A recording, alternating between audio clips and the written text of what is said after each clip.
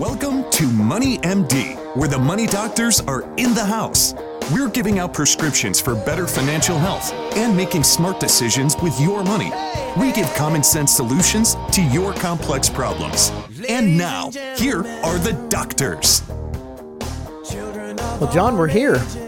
Summertime, yes. Hot weather showed up in earnest this week, and I think summer's here to stay. It's actually Sunday. Spring right now, technically. Technically, it is spring, but Sunday, the 20th, starts the official start of summer, and it feels like summer. I think it's going to be a hot one. I'm feeling kind of hot already. Humidity is kicking up, and got great golf coming up this weekend. We do. We always talk about that. Yeah, we got the U.S. Open, at Torrey Pines out in San Diego, and that's I've been out there before. It's a super hard course, beautiful area, but it's just the course is going to be brutal. It's like 6-inch deep roughs, on that south course at Torrey Pines. So it'll be fun. Be fun to see. Check them out. See what they can do. Yeah, see if the golfers can play. That's about the only sports going on. There's not a lot going on in the world of sports right now. NBA playoffs are there, Okay. I'm sorry, I'm not a basketball dude. Yeah, so it is kind of quiet, though, but, 2 months away from football, right? College football starting up in August. it's just right around the corner. And baseball's getting close to the mid-season break Yep. kind of thing. So, yeah, there you go. So, anyway, though, speaking of hot, we got some hot topics to talk about here. Yeah, like the housing market. The housing market is smoking. Goodness. So, we're going to talk a little bit about how much does it cost to sell your house. And because, people tend to overestimate how much money they're going to end up with when they sell their house. Yes. A lot of people selling their houses in today's market. It's a great market to be selling your house in. Smoking hot. You can sell it fast.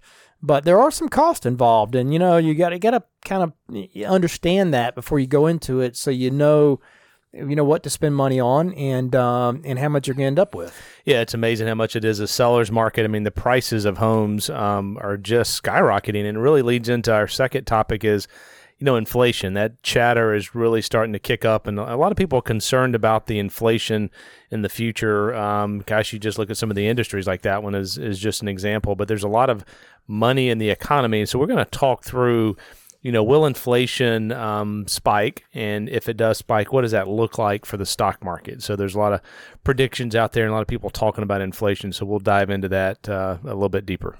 Yeah, that'll be an interesting topic because people are concerned about that. But by the way, I'm Steve Marbert. I'm a certified financial planner and a Dave Ramsey SmartVestor Pro with over 26 years experience in financial planning and investment advice. And I'm John Travis. I'm a Dave Ramsey certified counselor. I have an MBA in finance and have been helping corporations and individuals with planning for over 28 years. And we're excited to have you listen to us today on our weekly show. Our podcasts are up every Friday afternoon. Yeah, check out our website, moneymd.net. We have a link to the podcast. You can listen. You can also download them in iTunes. A lot of really good tools out there. If you've never been to our website, go check it out, moneymd.net. And we also have a Facebook page. It's called MoneyMD. And we put a prescription of the week every week, put a video out there, and pretty popular. Yeah, that's right. So check us out there. And also on our website, you can link to us. You can send us your questions. We'd love to hear from you. And we'll talk about those right here on the show if you send us one. But we're going to start off here, John, with the financial fact of the week. Yeah, this comes from the Social Security Administration. And Steve, as you know, when we do Social Security planning, Social Security is different for each person, and it's different for numerous reasons. Income is a piece of the puzzle for both, if there's two people or even if there's one person. Income certainly drives part of the equation, but another piece is longevity. And their family. Some people are like, hey, I've been paying in this for 40 years. I want to start taking it out. I need the money now. So, there's not an exact answer for each person. You have to kind of go through those conversations. But it is interesting. So here's the fact is about half of Americans take their Social Security before they turn age of 65. So for most people, full retirement age is in the 66 years old and some months. So most people half of them are taking it before 65. So it doesn't surprise me. We kind of see that. A lot of people want to go ahead and start, if they retire at 62, they want to kick that in so they have some extra income. Yeah, that's right. With, people that are our age or younger than the full retirement age of 67. Right. So certainly the majority of people take it before 67. But so something that like you said, it's not an automatic there's no, perfect rule for when to take it. Depends on whether you're married or not. Depends on your benefit versus your spouse's. Depends on your longevity. When do you need the money? Money is obviously more valuable today than it will be tomorrow for you, most likely, if you're retired, because, you want to have more money when you're healthy, when you first retire and maybe knock out your bucket list. So there are a lot of factors that play into when you take it, but it does go up about 7.5% to 8% per year for every year you delay. There are some benefits for delaying. There's no doubts. There is. So, and it's nice to have it kick in later and have that bigger benefit to really help you kind of combat inflation, because a lot of times your pension doesn't have any inflation protection. So, there are a lot of factors, but so don't make that decision without consulting without getting some good advice and getting some expert advice. Because that is a very important decision, and there's no do-overs. You have a year to pay it back once you start drawing. But other than that, you really don't have any do-overs for that. So, so good fact of the week. And that leads us up here to our first topic, though, John, and that is, how much does it cost to sell a house? We're in this smoking hot housing market here. And so right now, there's actually a shortage of homes on the market for selling it. And by the way, this is based on an article from Bankrate.com very recently. But many home sellers, they don't realize that offloading their house still costs a lot of money, and it's a lot of effort. If you want to sell it, you want the sale to go smoothly, and you want to get the most money out of it. And some of these expenses are negotiable, but sellers, they need to expect to foot a large part of what it costs to get out of a house, to sell a house. And also, it can be a frustrating experience if the deal falls through. So you want to make sure that you do your part to ensure a smooth closing, a happy buyer, or it could be less than a pleasant experience. But people tend to earmark too much of their selling price toward their next purchase because they kind of underestimate how much it costs to sell the house. So it's important to understand, the cost before you start making plans on what you're going to do with the proceeds. So we're going to dive into some of these costs that are involved in selling a house. And of course, the most obvious one we're going to start with first here is the real estate commission. Yeah, and that's usually obviously the biggest one, 5 to 7% of the sales price. It depends on the area and the agent as well. So if you sell a house that's $250,000, you could end up paying $15,000 in commissions. I mean, that's a big chunk. Obviously, real estate agents work hard, and they try to position your house and give you help on that. And that commission is split between the seller's real estate agent and the buyer's agent. So in the majority of cases, the seller bears the cost, but you also may be able to negotiate a lower commission. Real estate agents may be willing to accept a lower rate if they expect the home to sell quickly. And, we're seeing that right now. I don't know what that's done to the commission, but I don't either. Gosh, homes that are going on the market, from what I'm hearing, are going in hours, and sometimes, they don't even go to market because somebody has found out that's for sale. So I don't know what the commission structure is, but, that is certainly the biggest cost. I don't either. Yeah, also, if it's an expensive house, you also get sometimes a break on that commission. But, it is a super hot market right now. Houses are selling very, very quickly, fast as I've seen in my 26 years in this business. But many homeowners, they try to avoid the commission by listing a home, for sale by owner. And, and that's fine. But, if you do that, you got to be prepared to assume the duties of the real estate agent, including showing the place to buyers, negotiating, hiring a lawyer to draw up your contract, and taking care of the transfer of title. And just 11% of homes were sold by owner last year, according to the National Association of Realtors. So most people do use a good realtor, and we recommend that for most people because, if you make sure that your house is priced right for the market, and you avoid the pitfalls of not getting the house through closing. Home prices change really quickly. They're changing quickly right now. They're going up, right now. So a good realtor, they can often make up their commission by getting the most out of your house given the current market conditions, and avoiding delays, because everybody knows delays equates to money, when it comes to a house, a lot, rent and all that. So, so there you go. That's the commission part. But then home repairs are another big part. If you're thinking about selling your house, it's likely that there are some things that you could do to enhance the appeal of your place and potentially raise the value and ensure that it passes inspection and closes quickly. If you've been putting off sprucing up the exterior of your house, painting the inside or repairing, a staircase or a leaky faucet, now's the time to make those changes. And getting the home ready to be sold can require some minor cosmetic work like that, like painting, decluttering, or it can be some major upgrades. Sometimes a new kitchen or a bathroom can significantly raise the value of your house. But that obviously involves some major renovation, and that would take some time in today's market, given, contractors seem to be super busy right now. Yeah, it's hard to get somebody to do that. It would be, so that'd be difficult to do, but it could significantly raise the value, and you could get a nice return on that money. But if the buyer's home inspector finds problems, such as a damaged roof or bad plumbing, then you often have to pay to fix those issues in order to close the deal.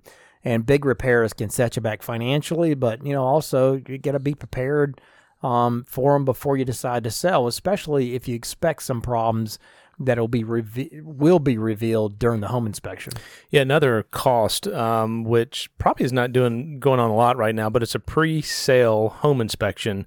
Strictly optional. It's when the seller basically goes out and gets someone to come in and do a review of their home before they put it on the market. Costs about $400 to do that. Obviously, we would always recommend that you get one if you're buying a home. You don't want to buy something that you're not aware of some major issues. So it may not be a bad idea for you to get someone to come in before the buyer to see what kind of issues, structural, mechanical problems, so you can maybe get it in good shape. I mean, what I'm hearing, I heard a real estate person on the radio this morning just talking about, the sellers are not having to fix anything right now because it's so hot. So just a different market. It's not going to be like this forever. But, sure. That pre-home inspection is not a bad idea. Yeah. There's some pros and cons to that, but it's not a bad idea. Getting a pre-home inspection allows you to make some major repairs ahead of time, or even minor repairs, and remove any possible obstacles, that would lower the price or delay the closing. And they might accept your inspection without the need for their own and delay of getting their own. So discuss that with your real estate agent as to whether or not that's recommended. But keep in mind, if your inspection reveals some material defects with your home, then you have a responsibility under most laws to disclose that to the buyer, depending on your state's laws. So there is some risk involved with getting a pre-home inspection. So you got to be aware of that before you do that. If you think there's some foundation damage or something, you might want to think twice. You need to just get it fixed. But anyway, home staging is another possible expense, John. While that might feel unnecessary in today's really hot market, and certainly, probably is unnecessary right now, staging a home can help you attract more interest and get the best price, because buyers, they like to envision what a house could look like after they move in. So, if you're a seller, it's worthwhile to spring for some cosmetic repairs, of course, natural paint, new paint, neutral paint, new flooring sometimes. But improving curb appeal with fresh plants, flowers can also really attract buyers without too much cost involved. They say 28% of seller agents said that they staged homes before listing them, according to the Association of Realtors. So, while you can do some staging tactics yourself, hiring a professional can really pay off, particularly if it's a big house. And particularly if the house is empty. That's where, if there's nobody there at the house, that's where staging really becomes important. And also if the house is really cluttered, declutterizing your house, getting all the clutter out of there and making it look, good, and more empty will help as well. So yeah, I'll have to confess, I haven't watched a lot of these shows, Steve, but there is a real estate reality show out in L.A., And yeah? it's real estate agents, and they're competing for some of the top listings. And some of these homes are 10, 15, 20, $25 million. And Wow, they do okay. a lot of the staging, and they'll spend $10,000 to $50,000 to stage the home, and they'll have guests that come in, and they'll have food and hors d'oeuvres, and Yeah, I think I've seen that before. Yeah, there's like incredible houses that they're spending incredible amounts of money on. Yeah, so it certainly can help, and obviously the size of the home and the cost associated with it, you can spend a couple $100s to tens of thousands of dollars, obviously, if it's a big enough home in the certain market. But another cost here, Steve, is utilities. If you plan to move out before you sell the home, you'll want to continue to pay for water and electricity. You certainly don't want to cut off the AC in June. No, that would not show very well. No, but if it stays empty for 3, 4, 5 months, I mean, you could be talking about a couple $1,000s depending on how big the house is. So that's something you want to work into it. Right. Yeah, you shouldn't have that problem in today's market, but normally it takes several months. So but you got to leave the utilities on for sure. And then paying off the mortgage. I mean, the proceeds of your home are going to be used to pay off the mortgage, but it's likely that the payoff amount in your mortgage settlement is less than what you actually owe. It's a little less. But you'll likely have to add prorated interest that you've accumulated to the total balance that you pay off as well. So you want to just check that and just know what your mortgage payoff is going to be exactly, and how the interest is going to play in, and if there's any prepayment penalty associated with paying off your mortgage. Obviously would be important. But then, closing costs and additional fees are also a factor. In a real estate transaction, many of the closing costs are the buyer's responsibility, but there are closing costs for the sellers as well. Once the market cools down, I mean, don't be surprised if you're asked to kind of foot the bill for some of the buyer's costs too. And that does happen when it's a buyer's market. Especially if you're trying to sell a house in a market where there's a lot of homes for sale. I mean, some of these costs may include like association fees for homeowners, property taxes, attorney fees, transfer taxes, title insurance. You also might be asked to pay the escrow fee, or a brokerage fee or a courier fee, something like that. Also, sellers often don't budget for title policy, which ensures that the title is free and clear. So you got to have a clear title, and you have to prove that. So it's usually included in the closing costs, but you may be able to negotiate it, who pays for that. So anyway, so then that leads us up to capital gains tax. Yeah, capital gains tax, you got to consider that. Doesn't hit too many people. The good news, most homeowners are eligible to exclude up to $250,000 of profit, and if you file jointly, that would be doubled to $500,000 from their main home. So, if you made less than that on your main home and you haven't used that tax break for another sale, home sale in the past 2 years, then you'll owe no taxes at all. But, the tax break applies if it was just your primary home for at least 2 out of the previous 5 years. So pretty big number there. It doesn't impact too many people, but certainly work with a CPA on that one. That could be a big deal if it's not done right. Real big deal. Yeah, I had a client a friend just the other day call me and had that very issue. They'd been out of their house for 3 years and they were considering selling it, and they were already under the two of the last 5 years. But the good news is they real prorate it, but the clock's ticking, Mm-hmm. So in today's market, your house is appreciating, so you're probably going to have some gains. So you need to think about that when you're selling a house that you maybe have been out of for a while. Definitely want to take advantage of that exemption. And then the last thing you need to be concerned about here is property taxes. The sellers, they need to remember that property taxes, which are dependent on if they're escrowing into their mortgage, they're usually paid in advance. And so the seller should pay the prorated share of the property tax up to the closing, and then the money placed in escrow for the next billing cycle. So, however, if you're selling your home and you've already paid the taxes for the year, you may actually get a rebate at closing. So the buyer will reimburse you the seller's portion of the taxes that have already been paid that apply after the closing date. So something to keep in mind there. All right, and that brings us up here to our question of the week. Yeah, we're getting this question quite a bit. People are obviously buying homes and refinancing, and so the question is should I buy points, which basically means you're going to lower your interest rate, but there's going to be an upfront payment, with my new mortgage. So should you buy points when getting a mortgage to get a lower interest rate? And, Okay. it really depends. I think the biggest question to me is, if you're going to be in the home long term, Right. having that lower interest rate, you'll recoup that cost. But if you're going to be there 2 to 3 years, I would say don't buy the points because you're having to put an upfront payment associated with it to get the lower rate, and you need some time to get that benefit back. Yeah, I mean, I would do a calculation. Look at the rate that you'd get, with no points, and look at the rate you'd get with points, and the payment and the interest rate, and then do a cost.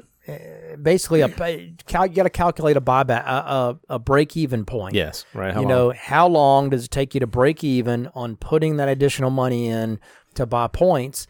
And then from that break-even point, if it's 4 years, figure out, okay, am I going to be in this house with the same mortgage in 4 years or not? If it's 5 years, 6 years, I like to see some kind of break-even. Same thing with refinancing. I like to see a break-even point less than 5 years for sure. Yeah, definitely. So I wouldn't do it if it's more than 5 years. But if it's less than 5 years, then it's worth thinking about how long you're going to be in there, and it might be worth buying points. So great question, though. Certainly that comes up every time somebody refinances or buys a house. All right, and that leads up here to our next topic, though, about Inflation. Yeah, this is a hot topic. I mean, you hear it, read about it. This is an article from Charles Schwab, really good kind of overview of this. And, there's been a lot of chatter, a lot of concerns about inflation with all the stimulus that's out there. And so the question is should you be worried? The COVID-19 vaccine rollout, the $2 trillion relief package is fueling economic activity, which by all means and measures is a great thing. And we probably will see an uptick in inflation, but Schwab specifically thinks it'll be mild and temporary, and that's because demand for goods and services needs to exceed the economy's ability to produce them before the prices will truly start to tick up. So, demand has to outstrip supply, basically.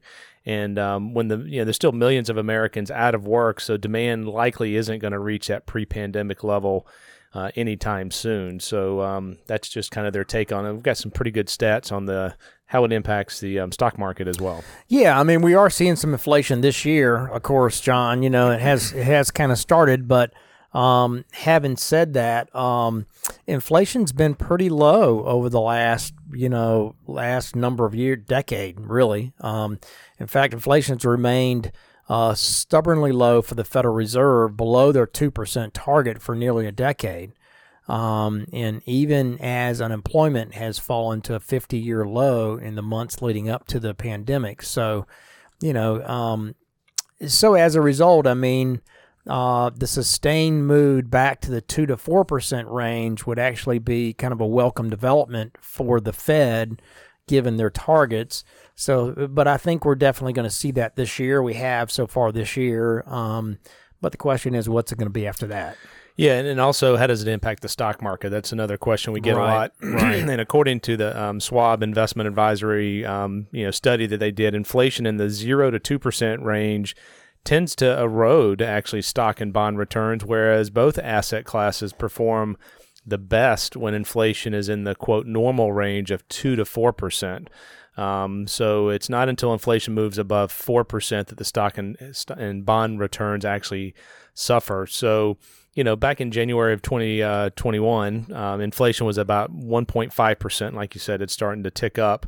So prices would need to increase at more than double the current rate before we would begin to see negative effects in the stock and the bond markets. So even if the average rate of inflation remains below the Fed's target rate, the prices of particular goods and services could swing in certainly in different directions. So they're saying, Steve, between 2 and 4%. If you look back at the history of the stock market since 1976, that has been favorable for the stock market. So when it goes above 4%, then there's some more concerns. Right, and they don't have a lot of data points for this too. So I would just point out, that they're looking back in the 70s, and that's the only period, that period in the 70s when it was above 4%. But in August alone, I mean, for example, the cost of health insurance jumped, 17.4% from a year earlier, according to the Bureau of Labor Statistics. And that's compared with 11% for major appliances, 4% for used cars and trucks. On the flip side, cost of fuel oil fell 23.6%, so and clothing was down 5.9%. So, these disparities were masked by the modest 1.3% prices overall for the index last month. So it's just, you just got to realize that there's always segments of inflation that are happening, but that doesn't tell you what's happening in the big picture. Yeah, so inflation, as you're pointing out, doesn't affect everyone the same way. It depends on the goods and services you purchase. For instance, one study found that Social Security benefits have lost 34% of their purchasing power since 2000 because the inflation adjustments failed to keep up with the rising cost of many of the goods and services that seniors use. Number one is healthcare. Right. So that's right. Inflation does things differently to different segments. So the question is, what can you do about it? Obviously, uncertainty about the future. No one knows what the inflation is going to be. But it really highlights the importance of having a plan, regardless of what inflation does. And while it's not, it would be difficult, if not impossible, to adjust your portfolio to match the shifting conditions. I mean, the key is, and we keep going back to this, Steve, is be diversified. I mean, no one knows what the market's going to do. Inflation is one of dozens and dozens and dozens of factors that impact the market. It is one, but there's so many other things out there. So be diversified. Yeah, that's exactly right. I mean, there are businesses that do well whenever you have more inflation. And you have some that do poorly. I mean, for instance, technology tends to do poorly during periods of high inflation. They do well during low inflation. But on the flip side, there are other stocks like real estate that tend to do well, and even bank stocks. And, so there are sectors that do well, like commodities, during inflation. So you just don't know, though, how it's going to affect it. I mean, each company is different. And so the key is to be diversified. Yeah, and it's all, diversification. Article goes on to talk about diversification in international. The U.S. markets have done very well, but making sure that you have exposure to international asset classes. They're predicting that U.S. small cap stocks are going to do very well over the next decade, better than large cap and international.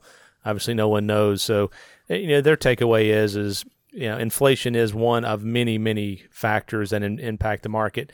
Don't make your decisions based on this one thing. We're seeing headlines now saying, hey, inflation is raging. In some areas it is, but in other areas, like we talked about the fuel, it's not. So, be diversified. Don't try to time it or predict the markets. It just doesn't work that way. You'll better serve yourself and your family if you stay diversified, have a plan, do some rebalancing, and turn the news off. Yeah, exactly. Don't overreact to a little bit, news of a little bit of inflation, or even a lot for that matter. You don't know how it's going to affect things. Stay diversified. That's really the moral of the story here. So good topic. And that leads up here to our final thing, and that is the prescription of the week. Yeah, I saw a stat the other day, Steve, about the number of jobs that people have in their lifetime, and I think it's certainly double digits. It was either 11 or maybe 15. So that means that, a lot, it is. A lot of people have abandoned 401ks at old companies, and they come to us and they need help looking at it. So you got to figure out what you got to understand your options. You can certainly leave it there long term. You can also roll it into the new company 401k. That's an option. You can roll it into an IRA and self-manage it, or have an advisor help you with it. Costs are a piece of the puzzle. You got to understand that. But we do see a lot of people cashing them out. About a third of people surveyed cancel or cashed out their 401k. Totally cashed out. That's a terrible option. It is. It really is. Not only do you have federal and state taxes, but then you also have a 10% penalty if you're under 59 and a half. So, and then that money that you cashed out doesn't have the chance to grow in the future. So it's not a good option. So work with someone if you have questions in your situation. There's a lot of different options and choices that you should take a look at. Yeah, you should. You should get some advice. You know, the statistics also show only 30% of people actually get some advice to help them make that decision. So we would suggest that that's the smart 30%. You know, you need to get some advice when it comes to cashing out your 401k or what to do with it, whether to roll it over, whether to leave it there. You know, depends on what funds you have, what the costs are, what your plans are for the future.